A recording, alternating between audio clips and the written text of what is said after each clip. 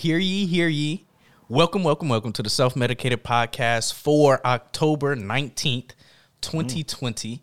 On point with it today. Practice that. Yeah, I did. Actually, I just looked it up while the beat was playing. But you already know what it is. It's your host, The Wayfarer, a.k.a. Quentin Quarantino, a.k.a. The Banter Boss, a.k.a. Jon Snow, because I know absolutely nothing. You know nothing, Jon Snow. Here, as always, with the captain of the igloo, young, popular, and friendly, a.k.a. The Box Hunter, a.k.a. One Pop Poppy, a.k.a. The Bottom Feeder. We're going to do it old school, I guess, and do housekeeping. Okay. Now, because we forgot to do it before the beat drop. Hey, so man, the magic editing, they won't even know. you never will know. So, yeah, make sure you go follow us on Instagram at The Self-Med Pod. Make sure you subscribe and leave a review wherever you're listening to this at, whether it's on Apple, which according to our statistics, 75% of our listeners are listening. There we go. But we also see y'all listening on Stitcher and Apple Podcasts and Google Podcasts and Alexa and pretty much everywhere else. I want to meet the person that's using Stitcher. Who are you? Who are they? Yeah, who are they? Because they're consistent too. They it's always at least one download. Never heard anybody like, yeah, I use Listen Stitcher. on Stitcher, yeah. So that's Shout out to them though. Yeah. Pick up yourself. Yes. Make sure you go check out the over-the-counter episodes. Those come out every single Friday on those episodes, except for this week. Did I put the episode out this week? You got it kind of late, so that was my bad. But I don't think it was put out. Or at least maybe you put it out. I don't know if we made a post on IG. We'll see. But usually those come out every single Friday. Those are the episodes where we engage with our fans, our listeners, pick topics directly from y'all, and y'all can actually join those shows. So whether you want to call in or whatever it may be, just send us a DM, hit us up. We'll make sure we figure it out. The waiver that I'm supposed to put out here is that we will not record you live. We will arrange a time to talk to you, so you don't have to worry about that. So yeah, make sure y'all go check out the over-the-counter episodes every single Friday. This week's organic shout out, we haven't shouted out another pod in a minute. True. But this organic shout out goes to the Carmine Davis show. Carmine. What's Carmine? Carmine Davis. Like Carmichael show? There we go. Yeah. Carmine Davis at Carmine Davis show on Instagram. So this is hosted by a pop singer, songwriter, and influence, Carmine Davis. But it's a dry and witty podcast. They put it out every single Thursday. On the last episode, this is interesting because on the last episode, they talked about Tim Norman's murder for hire case. Are you familiar with this? Nah. You know about Sweetie Pies in St. Louis? I remember hearing some wild shit with that brother but I don't know the details. Yeah, it's some wild shit. So Carmine goes into that. This nigga would hate you. They go into that. They also pull up an interesting topic that is like self-medicated worthy. Why arguing with your significant other makes you horny? That sounds like some. I don't have that issue. Yeah, I would recommend folks Getting listening to a peace that of mind makes my dick hard. I don't know about y'all niggas. Yeah. Facts. But yeah, make sure you go show them some love. Make sure you let them know the self-medicated podcast sent you. Follow them on IG and yeah. Okay, shout out to them. Carmine. I mean, listen, it's the English language. You know. E at the end, supposed to be the previous vowel. It's a black person, so like you never know how they might freak it on you. Mm-hmm. You know? It might not be neither one of those. Right. Knowing niggas is Carmine. Right. I'm going to get mad we saying that one wrong. So. Right. But yeah, shout out to them. All right, let's get into it, man. What was your week like? How was your week been? Oh, man. I've had a good week, man. I haven't worked this week, so I've been chilling. It's funny because last week they were trying to get me to work on my birthday, and the Thursday I was on take off, so Thursday and Friday. And they were really freaking out because the other manager has vertigo. I don't think that nigga got vertigo. I think he don't want to come to work. But because they started bringing the students back. But then like 3 of the special needs kids tested positive, and they ended up shutting the school right back down. So that shit wasn't even open for a week before they shut it back down again. But so now like I've been able to not have to worry about them trying to get me to come and work, and I can just enjoy my vacation. And I'm really excited because I have your new AKA. Oh my God. That was just a clue. So if you know, you know. So yeah, look at me like, what is it gonna be? Yeah, so you're gonna hate it and love it. I just gotta get the sound effects for it together. If you are a listener that is really into listening to the whole podcast, you would have already got a preview of this within the last few weeks. I'm not gonna say when, so you don't start looking for it. Yep. But it's at some point in the podcast. All of these episodes back. I'm not gonna say when, but at some point in the podcast, you get a clue. It's a clue or the actual nickname? It's a clue. Okay. The nickname, it's a sound effect for the nickname, but the nickname, yeah. It's a clue from a previous episode, too, as far as the nickname. Interesting. I'm not going to say which one that was either. Yeah, you building up the anticipation now. So, Can I ask you a question about vertigo? go ahead. Is that a real thing? I've only known about it from the show we were just talking about from Arrested Development. Okay. But also, actually, a girl I dated, her mother had vertigo. Okay. And like, yeah, that really throws your shit off. You can't even like walk straight. I think it feels like kind of like you just went off the world's craziest roller coaster. Your whole equilibrium is thrown off. Okay. He said it's a real thing. Well, because it's one of those kind of, it's hard to confirm type things. You know what I mean? Like this is totally a personal feeling, right? Like it's not really nothing. True. And I'm looking at. It doesn't have like any outward syndrome, like her eyes crooked. You know, she got vertigo. Exactly. Yeah, it's kind of a personal thing, low key. Yeah. Which is very, very interesting because like this is one of those things that you cannot.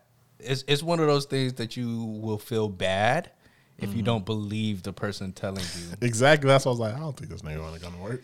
Because he was like, nobody wants, the week before, he's like, nobody wants to be here. We don't want to be here when the kids come back. Yeah. Like, teachers don't want to be here. I don't want to be here. We don't want to be here. Vertigo. 2 days before.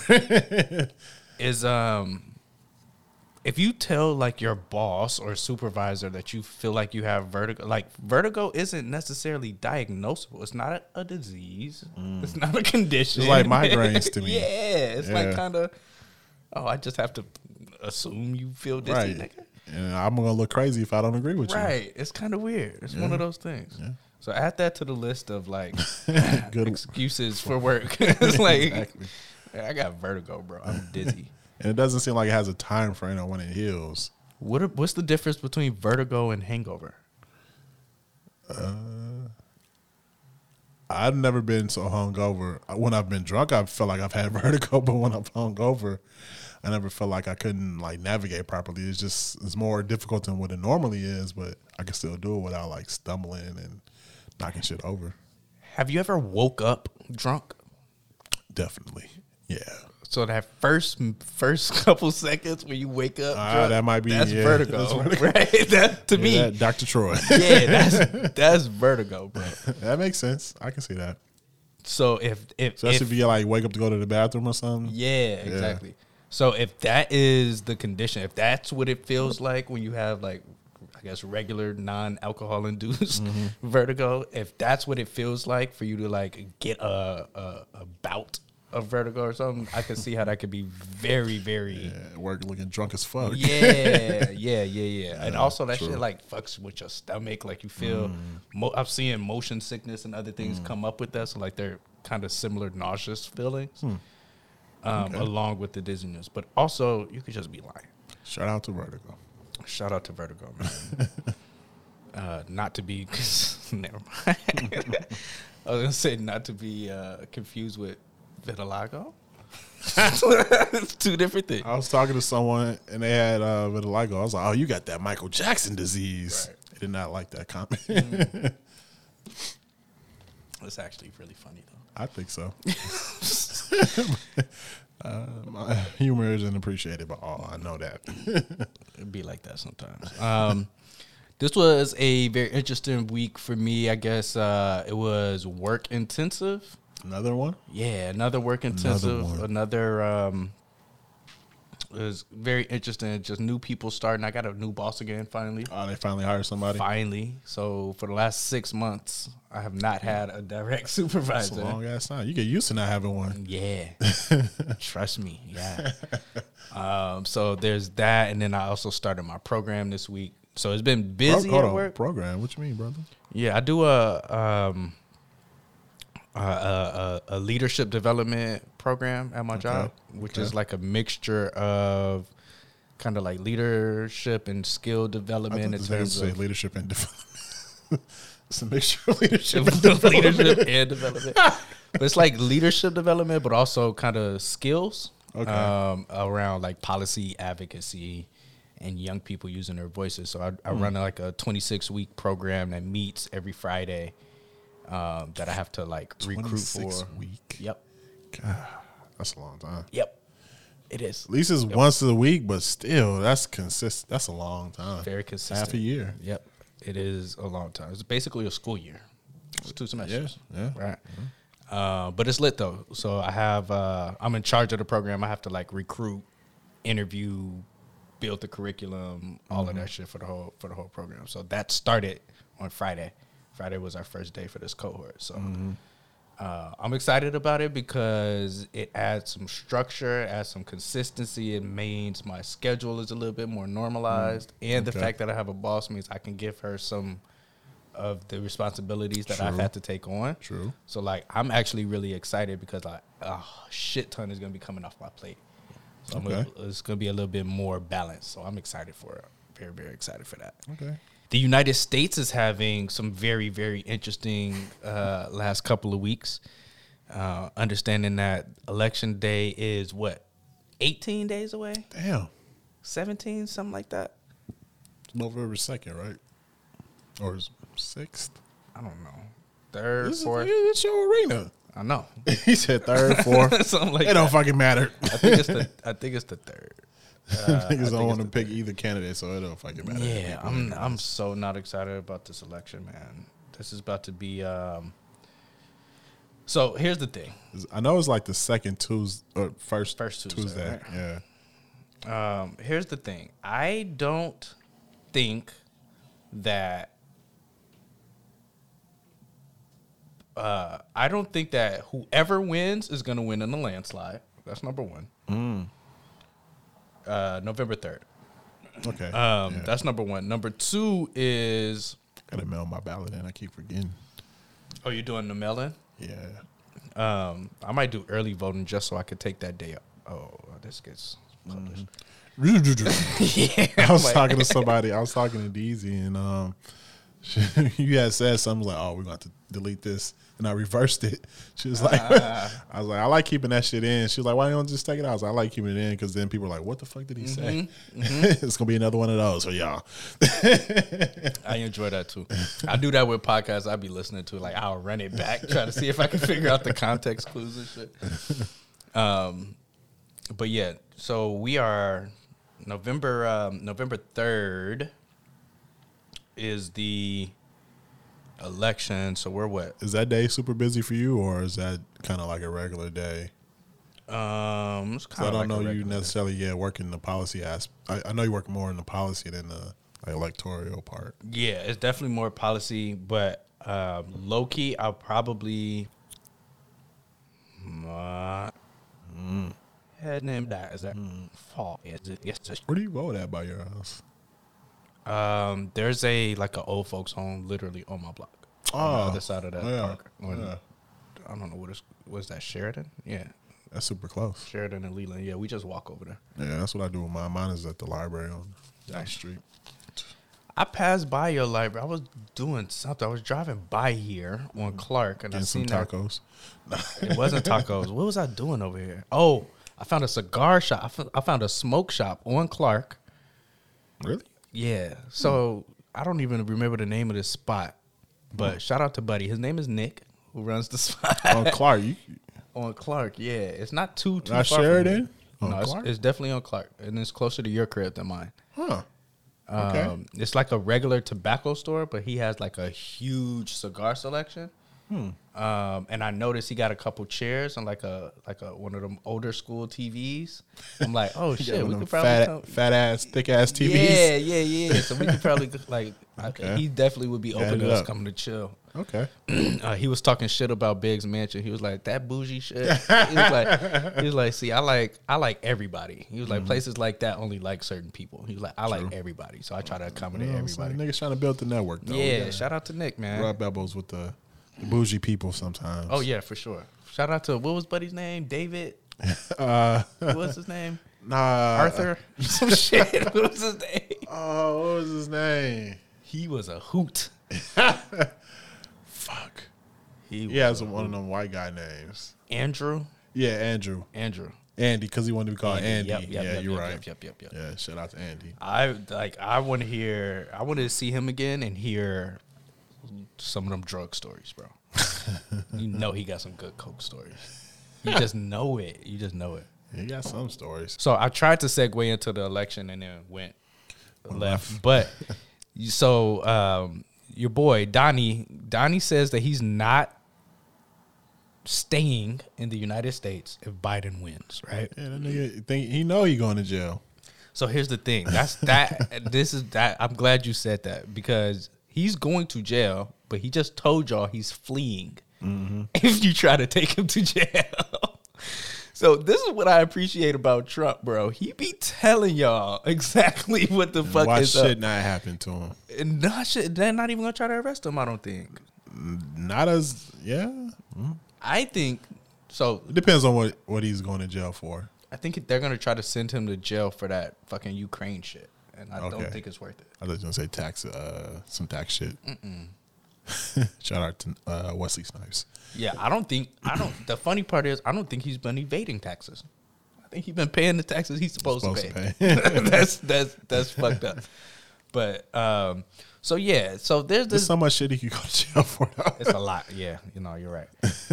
Because fuck, I wish I read this more, but I remember reading something last week about how the company that he was promoting as finding a vaccine, he somehow owns a interest in as far as stock in the company. Yep. So something like that, that's illegal. He's done this numerous times, so that's what makes it so like tricky to determine what one thing he would go to jail for me. Because it seemed like he just done so much bullshit. Not only that, the people that are in charge of bringing crimes against him probably aren't. Yeah, he put the niggas in power. Yeah, exactly. Like that's, I don't know. What I will say is and I think we brought it up last time, but lots of people have been alluding to Donald Trump not the peaceful transition of power. And I think I had this take last week. I believe that Donnie feels that as long as he can delay the inauguration, if he loses, then he feels like he wins. So inauguration is usually like mid-January, right? Yeah, something like that.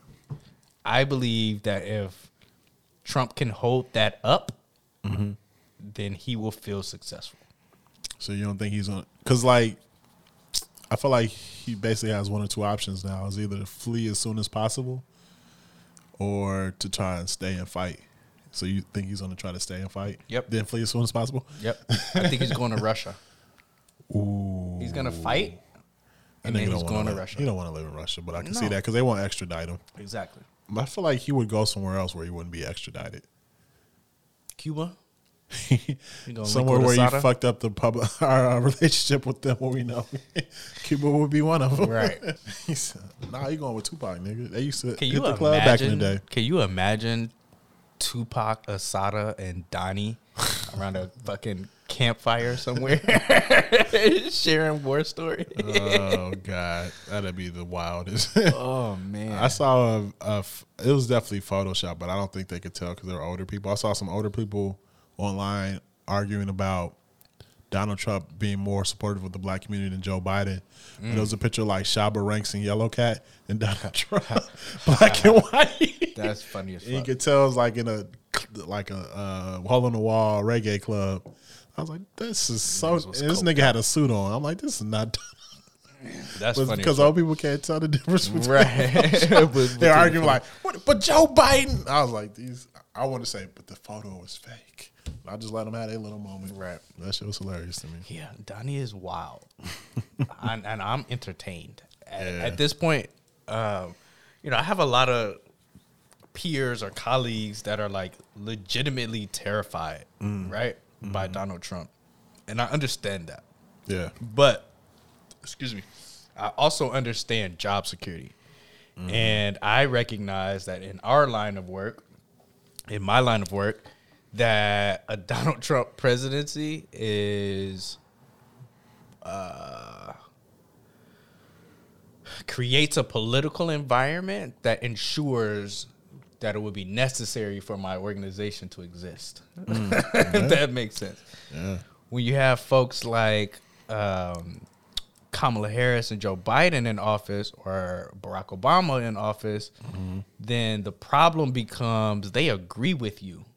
So there's nothing to fight about, right? And my job, I just told you about the program that I do. My job is to get young people involved politically. Do you know how much easier it is to get young people to do shit when they're fighting or arguing, or if Young there's people something love to fight. Exactly. So, yeah. So like a few years ago when we had the budget impasse in Illinois, it was super easy to get young people to want to go down to Springfield and talk shit because their classes were getting cut. Their, school was expensive for them. It was relevant to them. Yeah. But if we're in an environment where like shit low key is kind of gravy, right? Like policies are being changed that are in your best interest. Well, what the fuck is my job? Do you tend to work with just one side of the? Me personally, no. I say if you work on both sides of the aisle, you can. Definitely. Well, what's interesting about what I do is I'm actually, technically speaking, the organization is a nonpartisan organization. That means a whole lot of things for those who know, but like that don't really mean shit. People are very partisan still, even by the issues that they work on. Yeah. But what I do specifically in my role is just get young people involved. I don't give a shit who you vote for. Okay. I don't give a fuck where you land. I don't give a fuck if you Trump 2020 or Kanye 2020 or Biden 2020. I don't care. But I do want you involved. Gotcha. Right? Because I believe once you get involved, once you start learning the rules of the game, you can play the actual game instead of getting played by the game. Gotcha. There's an analogy I used on Friday with my program. It's like if you're teaching someone how to play chess, there's two ways you could do it. You can teach them the rules necessary to make the next move, right? Or you can teach them every move possible on the board and let them determine how to make their moves. And right now what's happening to young people, especially young black and brown people, is that we're getting told just enough of the rules to make our next move and not to understand the game, strategize around the entire game, etc. So that's what my job is. It's like, hey, did y'all know you only got to be 18 to be alderman in Chicago? Yeah, something like that. Most people wouldn't know. They wouldn't know. Yeah. Do you understand that aldermen have more power than the mayor in Chicago? That I did not know. So do you understand that we could have a third of the aldermen in Chicago that are 18 that run the mayor? Like these are things that we need to know about. You know what I'm saying? As an 18-year-old, you're gonna make more money being an alderman than you would at any other job you can get. Ever at 18, make. unless you're like a genius programmer or some bullshit like that. Even yeah. So I don't know. Just things to think about. Things to think about. Yeah, I don't think young people, especially 18-year-olds, think about a career in politics. I think they have to assume you have to go to school first for it, or you have to go to school for something similar to it. But now you can just get into politics. Yeah, you could just start do some other shit public like service. Yeah, exactly. I don't know. So Ice Cube caught a lot of heat. Speaking of talking about both sides, right, and thinking about the different aisles. Where's this segue at? Ice Cube caught a lot of heat for, I guess, helping advise on Trump's platinum plan for black people. First of all, let's talk about the marketing of the platinum plan. Okay. You better not say nothing crazy because we never talked about get your ass to the polls. So I don't want to hear. Wait, we didn't? I thought we played that on here. We didn't get to it. We didn't have enough time. Okay. So Insert song here. yeah, Ice Cube apparently got credit from the Republican Party. I don't know if it was specifically Trump's administration, but the Republican Party for help structuring the Platinum Plan. So the Platinum Plan is the Trump's administration or Trump campaign's black agenda, for lack of a better words, around economic empowerment for black people. It includes, basically stimulus money for niggas. Yeah, I think it was like 500 billion. 500 billion. Yeah. Which, anyway, is like a third of our national deficit right now. But anyway, let's just keep going. Anyway, so yeah, there's a bunch of things basically that are specific policies to try to help reverse some of the systemic racism and policies that have been enacted against black people, right? And in design or in being in designing this program, the administration consulted with Ice Cube and his organization that is around like politics, loosely, right? And it was interesting because he got a lot of shit, obviously, for working with the Trump campaign. So obviously more details came out, right? Like basically he was basically presenting his plan to anyone who would listen. Yeah. Right? Like, which is fine with me. Yeah, that's how you're supposed to do it. I think that he was, it came out that they had been trying to meet with the Trump administration for a while. Okay. And finally were able to meet with them. So that's why like now is why they were able to meet and why the story came out. The other thing that to my understanding, that's important here contextually is that there was no meeting with Trump. So you kind of met like some of his advisors or something Exactly, like that. the actual policy people, Yeah. instead of it being like a photo op type thing. Which with I feel Trump. like is pretty common.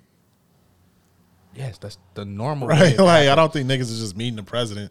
So I think that's the because you thing, saw when I Kanye see- do it. Nah, see, and that's the thing. So people in my line of work, when we see shit like that, we know nothing got done. Right. Because you're not talking to nobody that knows what they're talking about. Like the legislator, the front person, they don't know shit. I'd rather talk to your staff than you because I know you don't know shit. You don't, at least you don't know the nuances of this thing. I can't have a nuanced conversation, come up Right. with solutions with you. That's not. Yeah. That's why. Yeah. Speaking of that, I feel like when Kanye met with Jared Kushner, he probably had more of an impact than his meetings with Trump when he was father. Exactly. Oh, you're like a father to me, bullshit. Yep. But like talking to Jared Kushner about economic empowerment, that might have been some of the basis of the plan. Now that I think of it. Yes, I think so. I think that meeting, and I think the meeting with Q probably helped formulate a lot of that. And so, so what happens is now so people are mad at Ice Cube, basically because he met with Trump. I know I can't stand you niggas. I don't understand y'all. I'll complain all day about not getting anything from these candidates. Then when people go try to meet, cross the aisle, and talk to these people, you get mad at them for doing that. Like, you can't win with you niggas.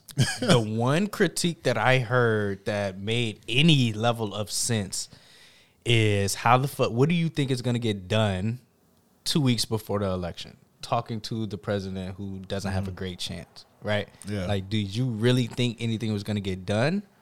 Or did you know, or should you have known that this was going to be used as a photo op, right? Like, as an opportunity to try to leverage your social cachet, your social capital for my campaign, right? Like, so that was the one critique that I heard is like, damn, y'all niggas been trying to meet with them for this long, and you could only meet with them right before the campaigns. You should have known that you were going to get finessed, right? Like, you were. Yeah. My argument pawn in for this. that is that usually a meeting occurs when there are things both parties get out of something, out of it, right? So like for them, that may have been like we were able to meet with Ice Cube, and for Ice Cube, I actually got to tell these people my ideas, and they could maybe consider some of it. Right. There's no sense in people meeting if there's not something that's going to be mutually beneficial for both parties. So fine, you get the fucking photo op. At least you got some information, and I got to tell you where you're fucking up or where you can improve. Right. So I'm cool with that. That was going to happen anyways. Even if it was a sincere meetup, there was still going to be a photo op. Right. So like, You know, this reminds me of when people were really mad at Jay-Z for working with the NFL. Yeah, they still are. But what? Can someone explain this to me? I think it's people that believe that we talked about this a while ago where like you should talk to people that have different views as you. People tend to be very comfortable listening, preaching to the choir or talking to an echo chamber about their views and opinions. Never because they want to talk shit about somebody else, but they don't want to sit down and talk to these people and get the chance to learn their views or even try to help them understand yours. It looks better because I guess it's like virtual signaling to show like I'm this strict on my morals. I'm right. I don't want to meet with these people because they're wrong. Just want to argue with them and say they're wrong. You don't really get a chance to resolve anything when you have that perspective. But people tend to they like to hunker down on their views and not fuck with any other opinion. I find that so strange to me, though. Yeah. Because usually the way that you change things is by engaging with people who disagree with you and learning. Like, they're supposed to learn some shit about you, and you're supposed to learn some shit about them. That's how this works. I don't understand why people are so conflict averse. Like, this shit don't make no sense to me. Niggas is soft, man. Yeah, but why, though? Where did this shit come from? I don't understand, because I feel like it has happened in my lifetime. That's the weird part about all of this, is that I feel like I'm way too young to be able to notice shifts in society's behavior. Like, I shouldn't be able to notice that, bro. This shit should be happening slower than that. Does that make sense? Like, human evolution is supposed to take a long time. I think the internet age has made that evolution of things occur a lot faster. Yeah, I agree. And it makes you niggas weird, bro. Yeah. It makes you niggas weird. Like, we're the weirdos for not wanting to hear someone out or try to sit down and negotiate with them. That's so wild to me. That's so wild to me. And then, what the funny part is you have figures like Jay-Z and Ice Cube who we trust. Exactly. I want Jay-Z and Ice Cube in these conversations before I want Boosie and Plies. Before I want Kanye. Like, you know what I'm saying? Like, if I had to, if the directive was given from a politician, from the president, that's saying, you know what, I will listen to any representatives from your culture. They just have to have dropped an album before, right? And it had to be fired. Like, if that was the caveat, I'm gonna choose Ice Cube and Jay-Z towards the fucking top. Cardi B. I'm not choosing Cardi. I'm not choosing Ye. Yeah. I'm not choosing a lot of you niggas. And so for a lot of what blows my mind is if we had a choice, these are the niggas that would be in these rooms. And we mad about that? Yeah. You can't win for losing with people, man. It's very, very strange. Yeah. But this is why we're not me. free. Yeah. We should. We're probably gonna do a "This is why we ain't free" segment on this podcast because there's a lot of there's a lot of systemic things that have created the circumstances and mentalities that a lot of people suffer from, that are disadvantaged, right? And I don't think that those things should be minimized, discounted, or not acknowledged in any form or fashion, right? Yeah. At the same time, I also think that we cannot act like most of y'all ain't shit. Like both of these things, we have to understand how both of these things can be true at the same time. Like, we need, generally speaking, systems and processes that work for more people, because we now have the most diverse generation that America has ever seen. Some shit has to change to accommodate those people, right? That's very true. Yeah. At the same time, a lot of y'all are trash, just trash human beings. right? And so there has to be some level of personal accountability for the shit that you go through, the shit that happens, the shit that goes on around your universe. I think that a big chunk of that you can chalk up to systemic problems. But we also have to learn how to balance personal accountability and the things that you can change and affect versus the things that you can't. I was having a conversation with my parents last week about capitalism and socialism, and thinking about, obviously I'm about to get married, I'm about to start a family, thinking about what kind of values that I want to instill on my family, right? And thinking about, obviously I'm in this social justice world, and do this type of work that is like left leaning, right? But honestly speaking, I think I have certain kind of conservative values too, right? Yeah. And trying to figure out, do I want to raise my kids with socialists, communists, capitalists, or some other type of value set, right? Right. And this was the conversation I was having with my parents last week, which is wild because, I don't know, just talking to my parents about my household is just weird. Like, that was just a weird thing. That is That a was role just reversal. Yeah. But the conclusion that I came to is that for me, I can dedicate my life to fighting for equality while preparing my family and like creating a situation for my family to be best positioned within the system that we have, if that makes sense. So I can raise some young black capitalists who don't exploit other black people, right? I can teach them how to figure out how to not be the exploited class within capitalism. True. Yeah. So like, yeah, I don't know. That was an interesting thing to like think about what values you want to instill in an individual as a person and like how you would like for them to make decisions in life, right? But then also you also have to think about like you kind of got to do what's best for you.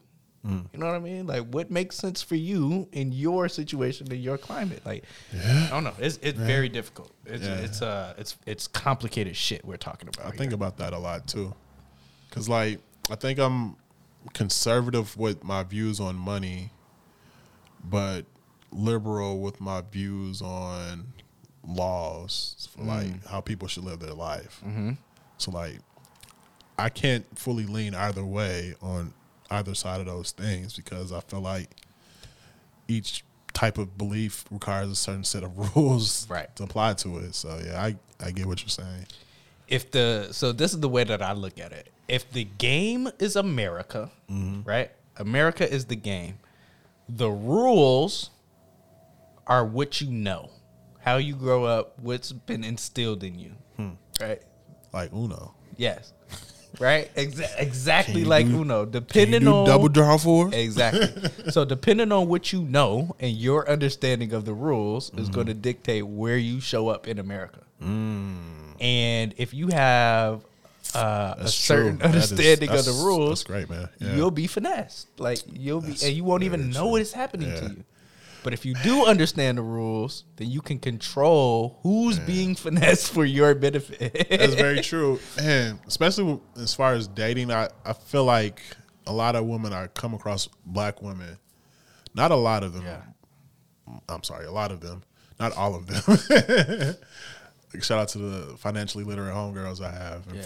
But they look at capitalism and making money as evil, which shows to me you don't understand the rules of the game. So like, yeah, it's very, and it's probably common amongst black men too. Especially like, I think black guys in particular, when it comes to politics, they're like, that's not for us. Like, no, if you learn the rules of the game, you can make it for you. Exactly. And think about anything that black people have gotten involved with. Think about anything. Yeah. If you fuck up and let us know how to do this shit, it's over for anyone. Like your control over this arena is going to go away, which is why they have to control you niggas knowing the rules. That's why they tell y'all certain rules at certain times. That's why when you're young, you don't know shit. Yeah. And when you no longer have the energy to do something about it, that's when you learn everything. That's why this shit happens. happens, bro. That's why Tupac said after 25, you're tired. Yeah. Like, you don't want to fight anymore. You've been fighting too much. Yeah. You're tired at 25. A lot of times you don't even know what the fuck you fighting against. Exactly. Exactly. So that's another important thing, is that this shit is not only is it like it is what it is, but it also is by design. Yeah. And it's literally a great design, but it has one huge flaw. What's that? All you have to do is learn it. Yeah. All the information that you need is right in front of your face. Yeah, it's in a fucking book. Nigga. It's in the book itself. It's in the book itself. Yeah. And, that's what I think is probably America's greatest finesse, is that in educating our people, America does what we do on this podcast. Think about this. We will speak a certain language, right, to capture a mass, but the language that we speak also speaks to certain people. It speaks to certain individuals. That's funny you say that, because I had a friend, one of his white friends heard we do a podcast. He was like, we're cool with each other. He's like, I want to check out your podcast, Justin. Then he told to my other friend, he's like, I don't know what they were talking about. I didn't understand those words. Yeah. I was like, yeah. I never thought about it that way, but yes, only certain people understand some of the things we're saying. Exactly. Even You though got to think about. It seems broad, but yeah.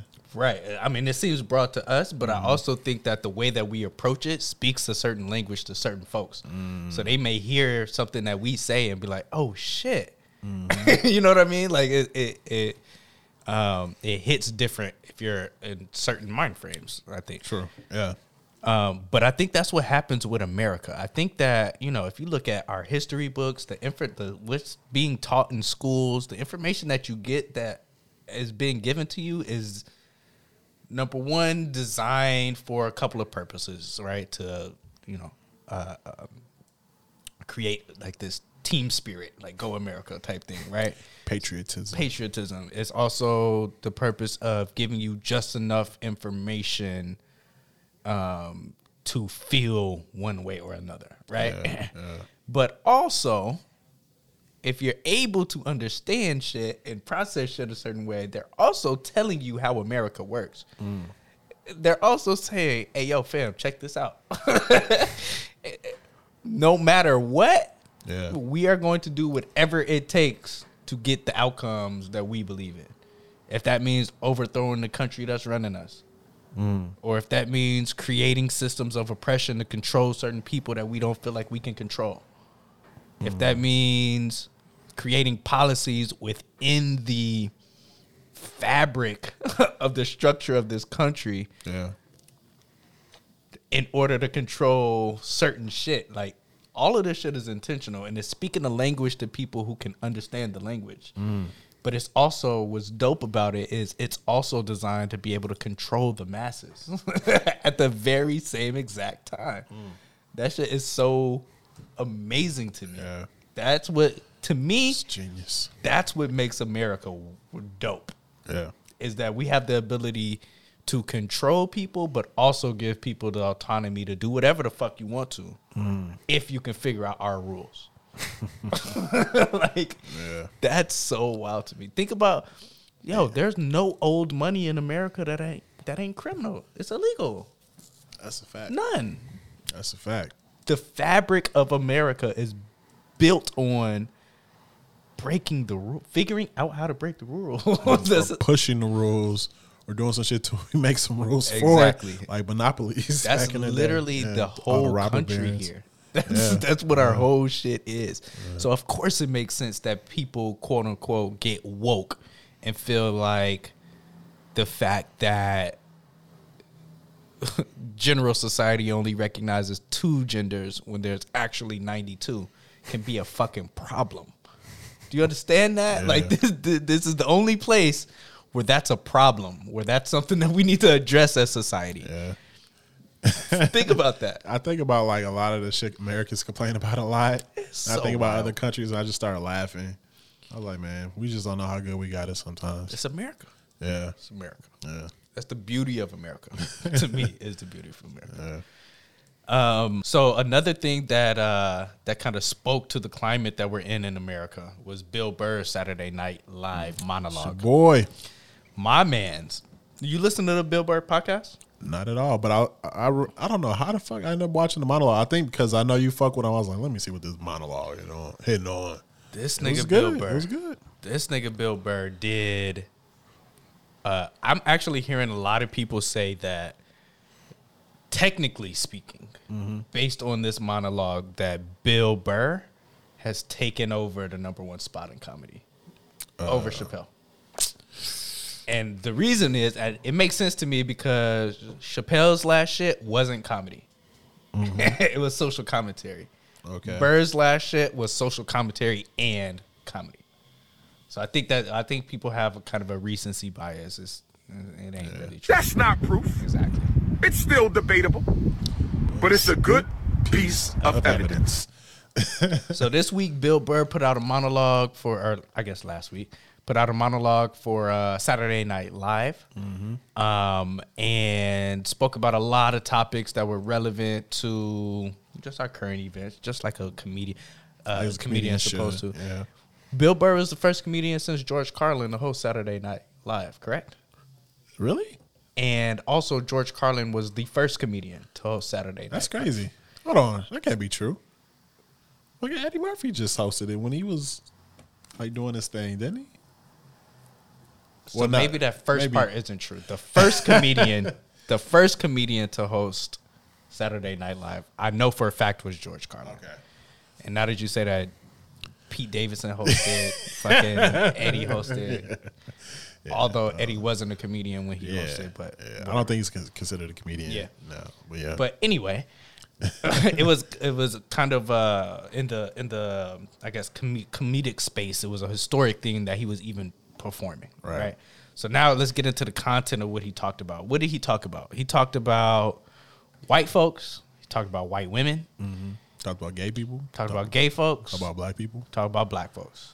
Yeah. So he talked about all the things that are hot button topics Yeah. in society right about now. And All I the think cancel that topics. yeah, basically anything that could get you canceled, he tackled.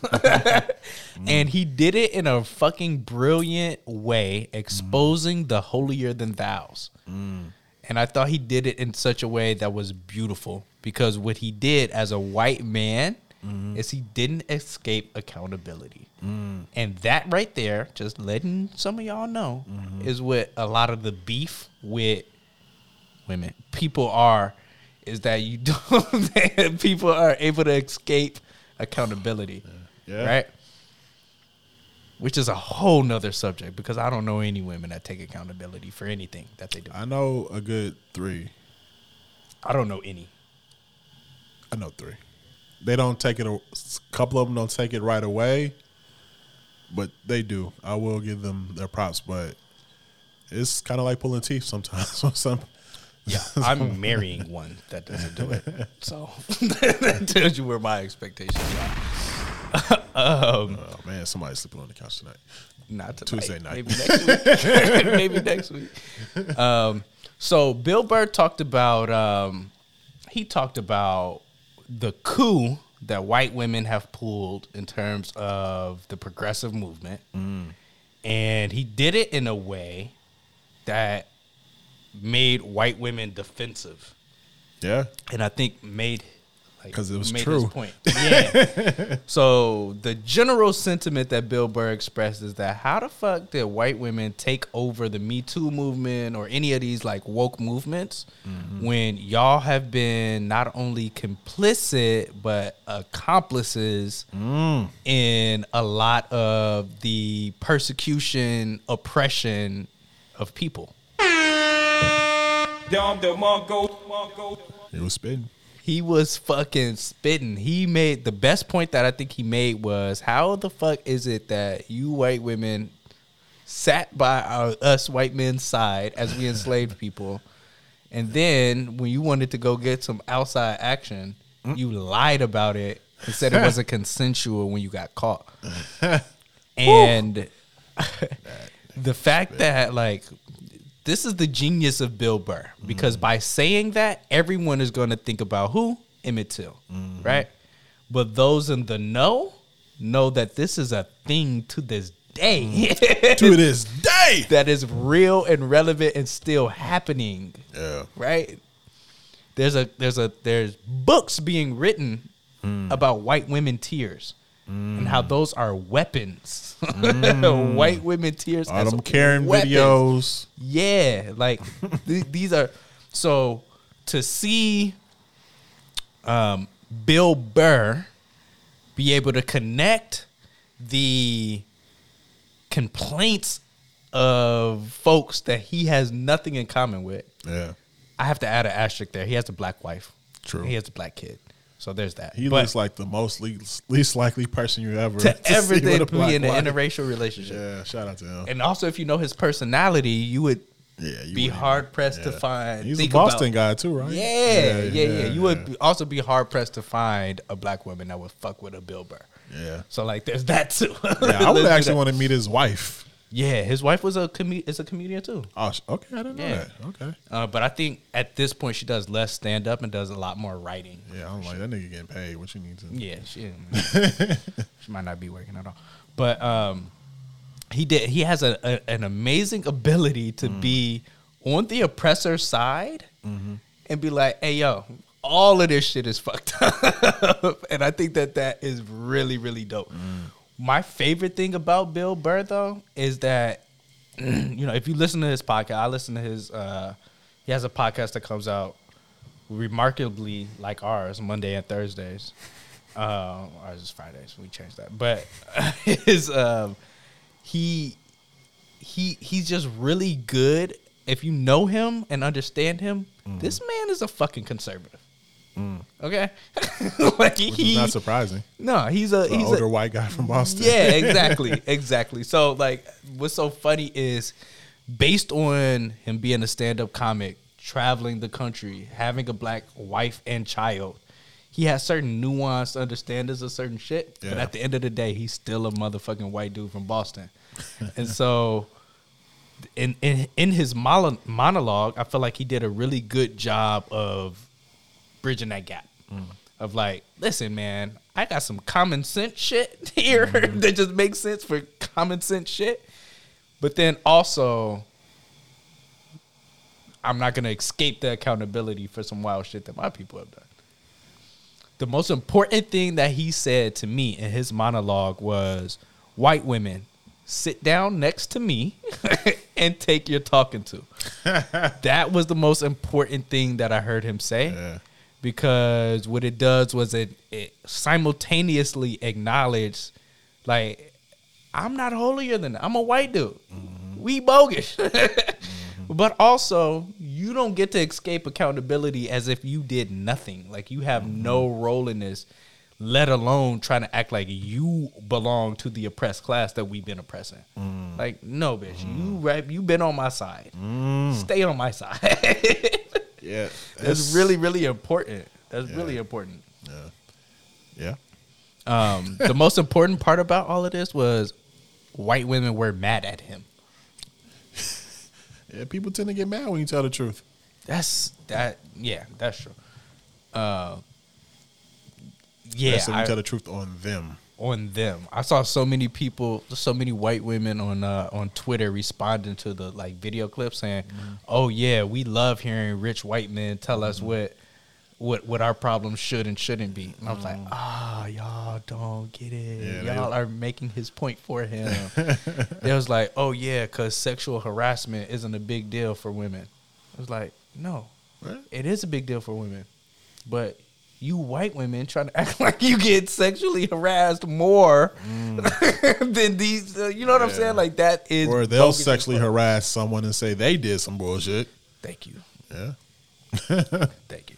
I don't know. That was just super interesting. I thought it was brilliant by Bill Burr. Yeah. I thought he did a really good job. I think that, as comedians, you always have this kind of platform to be able to have these social conversations and commentary about things. But when you have a platform like SNL, where it's like the, because I think he did a really good job of speaking to the woke values by calling out woke people. Right? Like he was calling out the hypocrisy of wokeness. Yeah. In that little 6-minute monologue. And when you can say things about that, like that, about people who spend 5 minutes speaking, right? That lets you know that that was some real shit. Yeah. You know what I mean? When people look at Chappelle's stand-ups and are able to like come up with entire breakdowns of society based on a fucking stand-up, you know they're doing some like real true critiques of society. Yeah, critiques. Yeah. Critiques. No R's. All right, let's go ahead and wrap this podcast up with a music segment. There's a few different music things I want to get to. The first thing I want to talk about is Cardi and Offset being back together. The reason why I want to talk about that is because I never thought they were apart. And I think that's true. You know, we gotta, as a society, we gotta learn how to contextualize relationships, bro. Because I think that we live in a day and age where, you know, the breakup, quote unquote, ain't the breakup that we grew up with. Like, niggas used to write songs and cry about the breakup. You understand that? Do you understand that the breakup used to be like a thing? Like that the breakup in it of itself was a whole phase of relationships, right? Nowadays, that's just kind of part of it. Like, you're gonna break up, you're gonna do some shit, you're gonna be embarrassed, you're gonna embarrass yourself, your friends are gonna embarrass you, you're gonna do some dumb shit, and the breakup is just part of the relationship now. It's not no. And the reason they broke up it wasn't even a good reason. She said they just kept arguing. That's something like very simple to work around. It's not working a divorce over. Let me ask you a question. Have you ever met a woman whose don't get us canceled original plan to address a situation was over enthusiastic or perhaps too far in the direction in the opposite direction of solving the problem? Like what? Like, can you say that simpler? Like, I feel like you're trying to work around.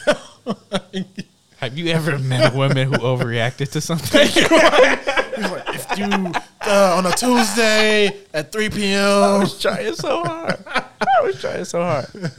But that's what it comes down to. Have you ever met somebody that overreacted to some shit? Absolutely. Do women overreact to things more than men?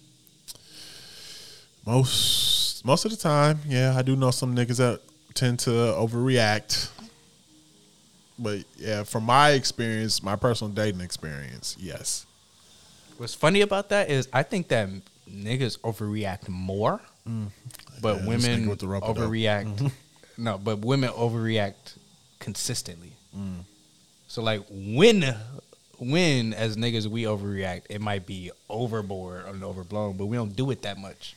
I feel like also just the male friends I have, I don't know if it's just like a selection bias because of the friends I have. A lot of times, if they overreact or before they overreact, they'll ask other people. I don't know if that's the same thing that happens with women. A lot of times it seems spur of the moment, but also I don't know. Yeah. But with most of my male friends, a lot of times, like, was I tripping? Or I've been having this experience. What do you guys think about this? It's like we need some verification to like acknowledge that this is wild before I start. But I do have a couple homies that just do some shit and be like, yeah, man, I did this. And I'm like, nigga, what were you doing? Like, so yeah, it I guess go both ways. But yeah, from my personal experience, I do feel like it might be my perspective of just not taking things as serious as a lot of people. So maybe it may seem like overreacting to me because a lot of times I'm like, if you didn't die and nobody insulted your bloodline, I think you can probably figure this out. It's nothing too crazy.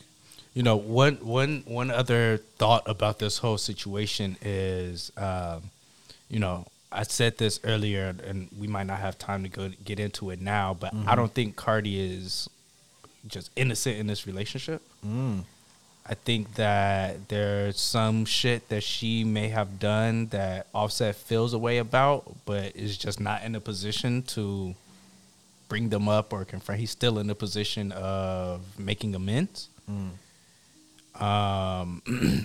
That's So what I happens think that's when the you ain't thing. got no Migos music coming out. Yeah, I don't know what happened to that Migos and Drake mixtape that was supposed to come out. Really? Remember when they was on tour? It was Drake is supposed to be a supposed whole to album. fucking mixtape with everybody. I don't know. Yeah, that's true.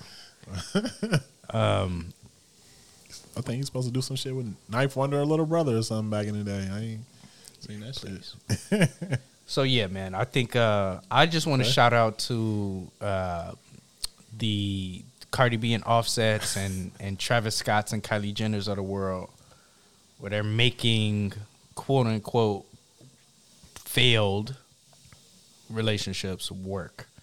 These niggas, you know, I think that Cardi and Offset are still trying to like hide behind the whole like concept of marriage thing, but I do think that both of these are two examples of couples who have figured out how to manage family, careers, and their relationships, even if they're figuring that out publicly. And these people are young too. And they're so, all young. So I think that's They're all actually under very 30. important. Yeah. That's actually very, very important because like I'm turning 30 in the spring, and there's just certain shit I just don't Old ass even nigga. Yeah, I just don't even want to discuss with nobody. You know what I mean? So like understanding the like intentional pressure that they're putting themselves by like being in public with these things, like that's, I mean, I can only commend them because what they're doing is they're testing their relationships, right? And if their relationships don't pass the test, then it wasn't for them. Exactly. And if they do, then you know you got some dope shit. So like, that's one of the things that I like about, I guess, the newer generations, us and younger folks, and their approach to relationships. Like, they're not forcing no shit. Like, bitch, just because I smashed you in high school don't mean I'm going to spend the rest of my life with you. Right? Like, I know a lot of people. Personal. No. No, I'm just saying, I know a lot of, like, older folks who were, quote unquote, high school sweethearts that got it. No, nigga, I smashed. Damn, this came out of No. But in reality, what that was I smashed in high school. I and now got I'm you. with you man. forever. Yeah. I'm not trying to incriminate you. So that's one thing that I think is dope about, like, one of the very few things that I think is dope about this, like, newer generations is like, nah, our relationships are going to be a little bit more authentic, even if they start from a more, I guess, material or facetious or like just not important aspect. It's like the long term shit, whatever is established long term in this day and age, you know it's some real shit, right? Like it's some authentic, real love. Yeah. Because that's the only shit that's gonna be able to survive clout and follows and likes and views. That's a You good know what I point. mean? Yeah. So yeah, I don't know. Shout out to them. We got to get into these lyrics, man. It was a very important week for music releases. Aubrey did it again, y'all. Aubrey did it again. There's a song out with a gentleman by the name of Young Blue Out of Alabama. Roll Tide. This I said this when you played the song earlier today. I think this is I said it. I didn't say it here. I said it earlier today. But this is the song of the fall, right? This is the perfect cuffing season, fucking fall song. For a number of different reasons, but there's a specific bar by Aubrey that I want to talk about that concerns hugs. That concerns hugs. Yeah, so I'm gonna play this. This is a great song, by the way. This is an amazing song. And I don't wanna go what you make me. Pretty face, pretty tempting, but pretty taught me ugly lessons. Pretty had me giving more than I was getting. So if pretty don't come with something, well then I did it. Shame to tell my friends how much I do for you, cause they know that you would never do the same for me. I wasn't looking for your secrets, they just came to me. And they contradicted everything you claim to be. I took you to the club and you hugged on somebody that I know. And I know them type of hugs. Same shit I do to women when I know I used to fuck. And I know they with they nigga, but they never brought it up. I'm down these days, down to do better, cause you know I done enough. You should lay it down, we'll talk about it when you up. But she don't wanna go to sleep, she angry. All right. All right, enough. There was so much here. There's I think it's important to note that Drake brought up things that anyone who's ever been in any type of relationship can understand and relate to. I think that's important. That, I think, is Drake's skill. Is he's a nigga who makes songs for women by speaking honestly about how men feel. That's a great breakdown. That's so wild to That's me. a very accurate breakdown. The other thing is, for some reason, bitches listen to Drake. They don't listen to the rest of us when we get vulnerable and tell how we feel. It's not the reason why niggas fuck with Drake is because he somehow says it in ways that we can't. Like women listen to him when he say it. That's funny because I know some women that don't fuck with Drake because of that. That's very interesting. Yo, that's actually super interesting. So yeah, once again, Aubrey has managed to capture both sides here, right? Obviously, what I'm talking about is the line. What's being talked about generally is the line where he talks about hugs. You know, I took you to the club. You gave someone a hug, and I know them type of hugs because that's the same type of shit I do to bitches that I done fucked. And that they didn't bring it up. So like I see what's going on here. Damn, bitch, you fucked this nigga, you wasn't gonna tell me that, right? Like that's kind of the breakdown. And I think that's something that we need to talk about. When are you supposed to bring? Oh, I didn't even do that on purpose. That was hard though. When are you supposed to bring your current piece around previous work? And how do you communicate that? What is the expectations of communications there? What? That's tricky for me. Man, this is like We don't have time. Yeah. Literally, we don't have time. That might we might have to have a part 2 of this conversation. But it's tricky to me because a lot of the women that are my friends I've dated.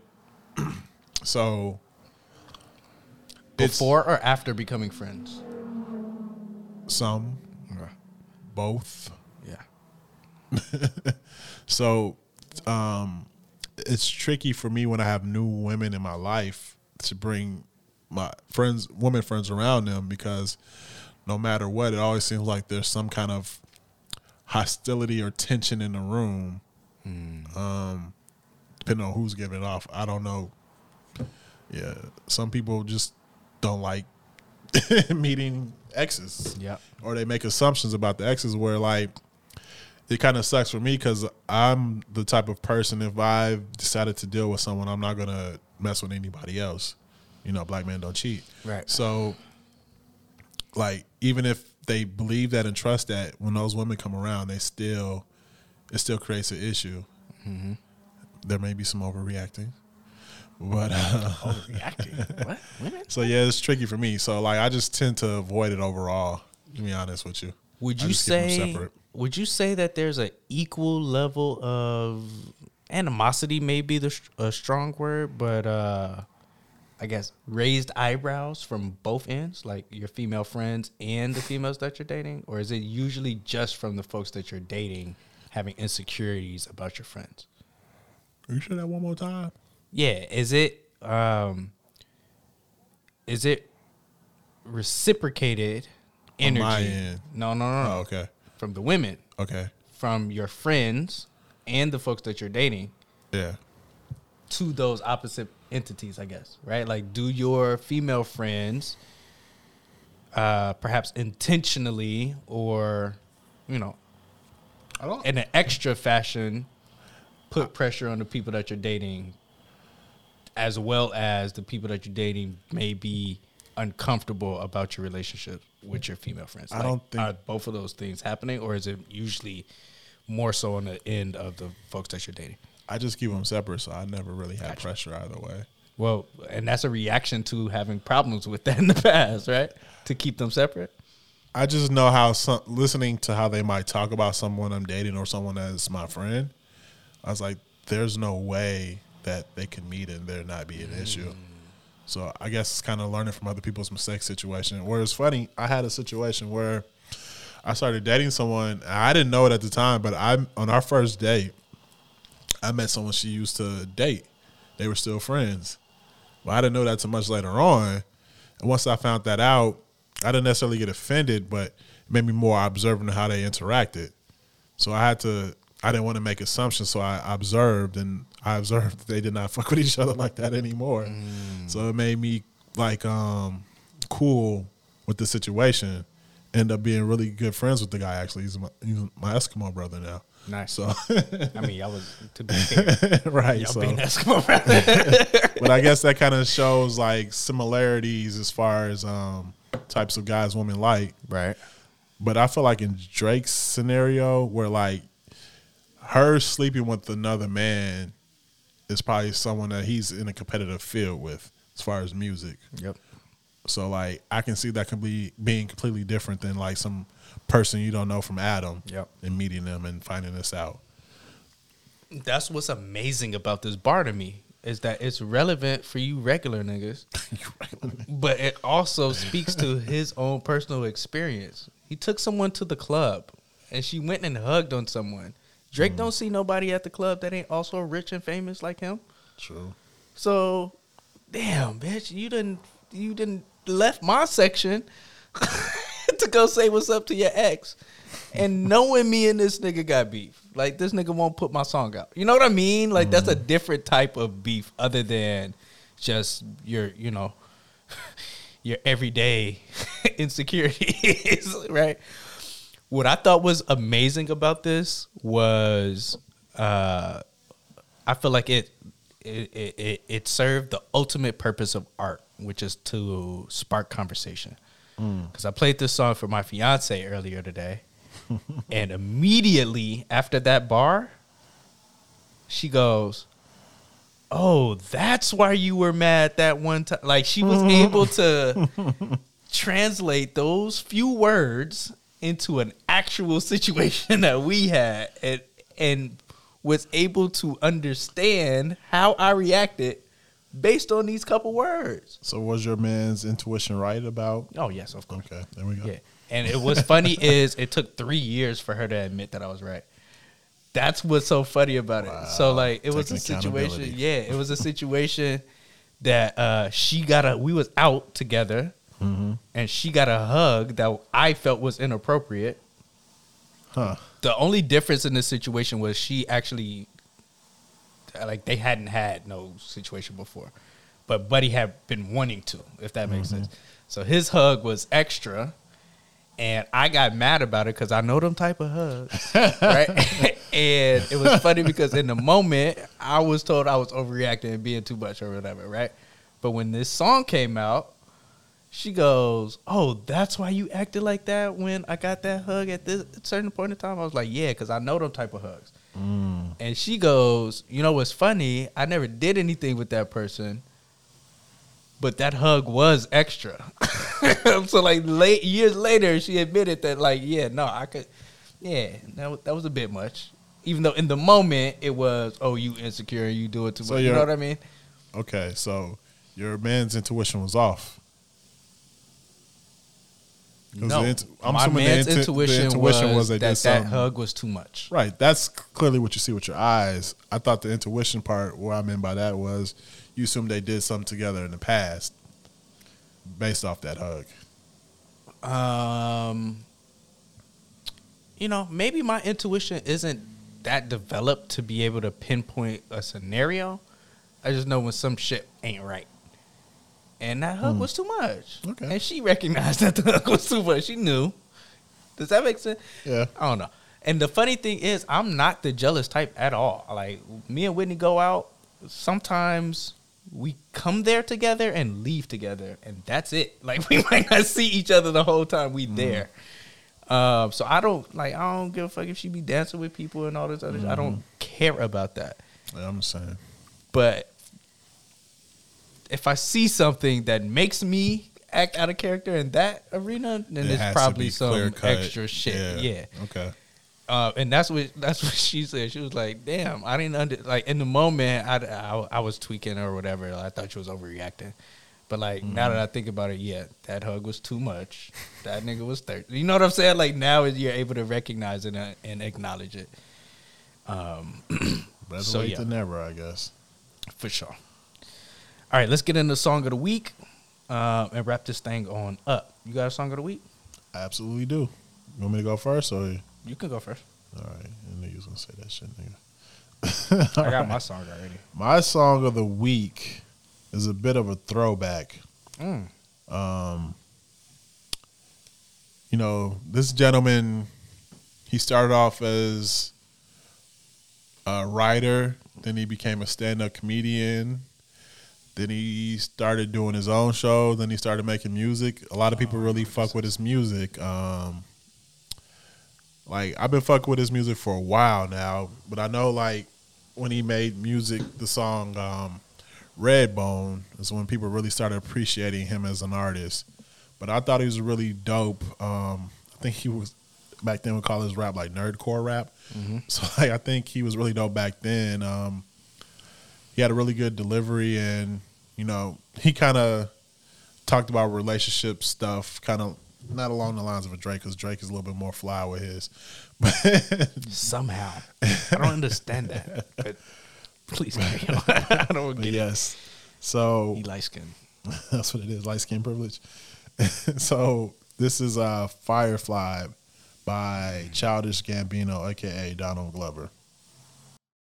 Now when they see us in the streets, all they wanna do is take pics, and I'm like, okay.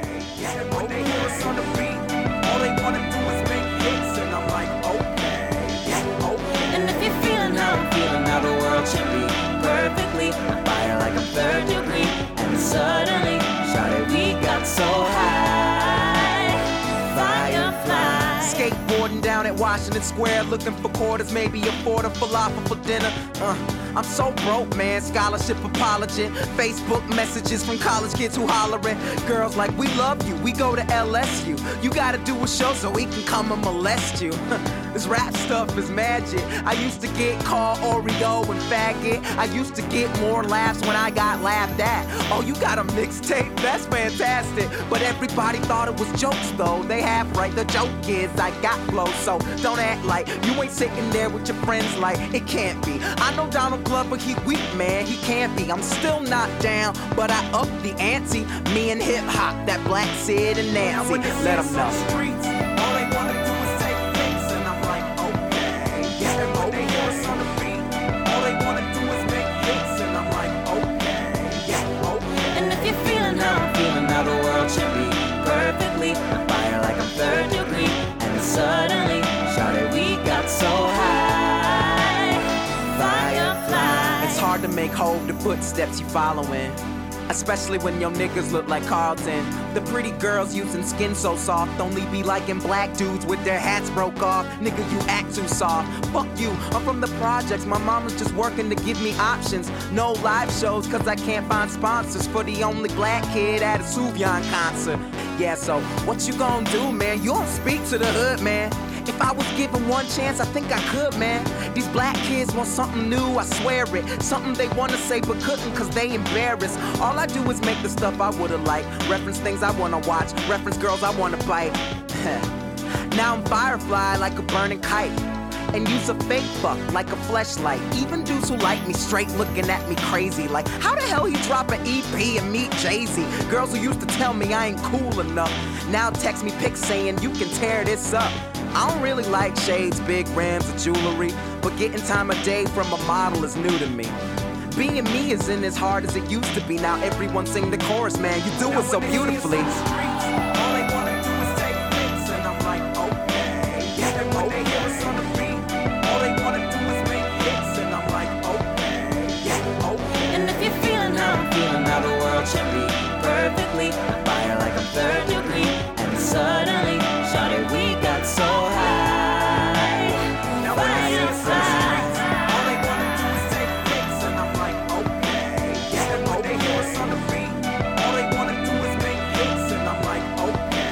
Yeah, okay. And if you're feeling how I'm feeling, how the world should be perfectly, on fire like I'm third degree. And suddenly, shawty, we got so high. Singing it, performed it, the beat. Yeah, I never thought about how much Kanye might influence him, especially earlier on years. I just never put the two together. That's a great point, though. Yeah. I don't know as much as the later stuff, but definitely early on, because the later stuff seems maybe some other inspirations. Yeah. Okay. Good observation, my brother. Appreciate that.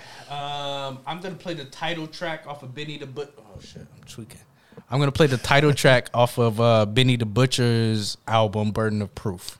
See, I wanted to do that, but I feel like we don't need too many of Butcher songs.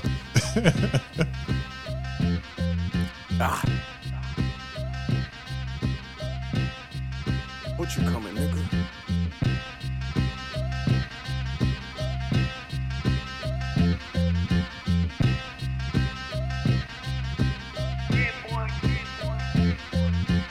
The Army is doing something about the weather. Yeah. I'm back, nigga. Yeah, I'm back, nigga. Fuck niggas is talking about. Fuck all that who the best shit. This and that. Y'all know what the fuck it is with me.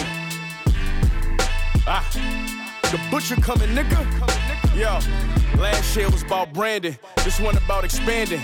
Caught a flight to Cali, May 24, I landed. This rap shit easy, tell the truth, I can't stand it. If I ain't had these F's, I put a brick in transit. Ask about me, all I did was get advice from niggas who sellin' white.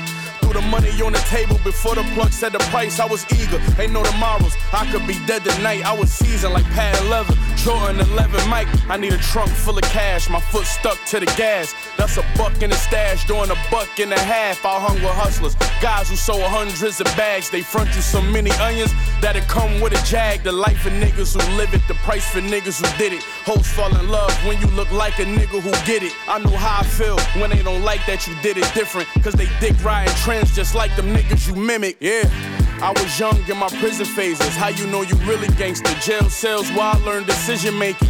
50 grand in the refrigerator, living room, killers waiting. Plastic on the floor like we renovating. This not for kids, so you gotta excuse it. Y'all don't spend enough on guns, but a lot with the jeweler. I spent a bunch on guns and a lot with the jeweler. That bought a crib for my bitch and gave a block to my shooters. Who you know that told Glocks and sold rocks to abusers? The dead record breaking numbers, broke locks for the movement. That was me, with no pops, my coke spots was exclusive. Walk around with this froze watch, cause no ops wanna do it. Let's go, nigga. Fuck is you talking about? Eastside Buffalo shit, nigga.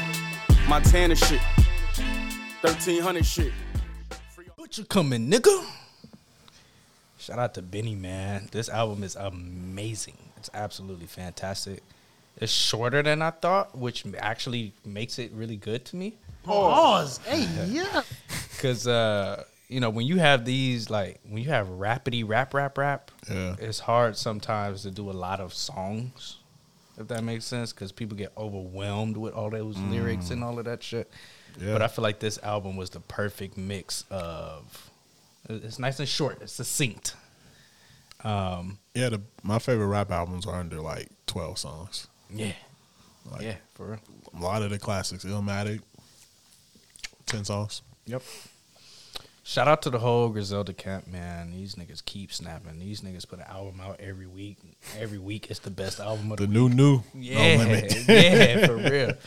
That's the weird part is, objectively speaking, most weeks, their project is the best one of the week. Whether you like, Yeah, 'cause like just quality speaking. Kanye just came out, like 2 weeks ago with a great album? Yeah, this shit was amazing. Like, what the nigga, y'all just throwing this shit out. It don't make no sense. Yeah, shit, wow. Shit wow. Shout out to Benny, man. That album is dope.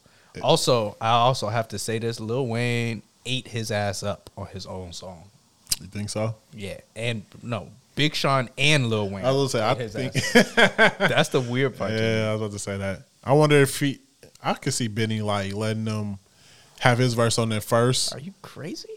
No, I could see, no, not letting them, but like having his verse on there first, and he just trying to be integral and just not changing his verse after they come through. Because I know some people will go back and rewrite that verse. Yeah, no, you're I'm not assuming gonna murder maybe me he on didn't. my song. I'm assuming he didn't rewrite that verse. Yeah, no, you ain't finna do that to me on my song, on my album. Those are two niggas to kind of, as far as like young, well, Lil Wayne's younger, but as far as like to write behind. Nope. Like, I don't like a Jay-Z, Black Thought, or Royce, or Eminem. Like, those are some of the hardest people to write behind of that era. Okay, but also, can you tell me which one of them wouldn't rewrite their verse based on what they heard from the other one? I feel like I've heard Roy. Ooh, Lupe too, man. I feel like I've heard a couple of them say they. I know Big Sean said he wouldn't. He didn't rewrite his whatchamacallit verse. Blessings? Control. Oh, control.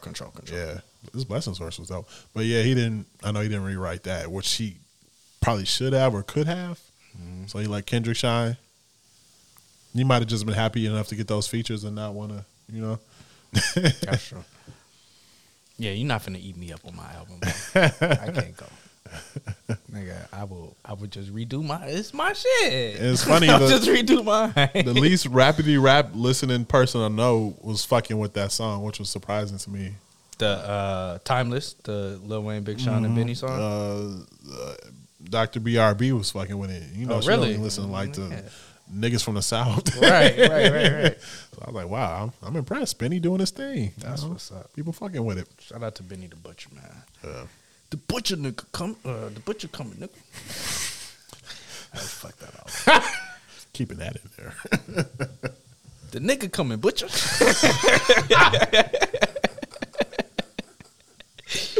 Oh man, with that, shit. It has been what episode we on? 38, 39, something like that.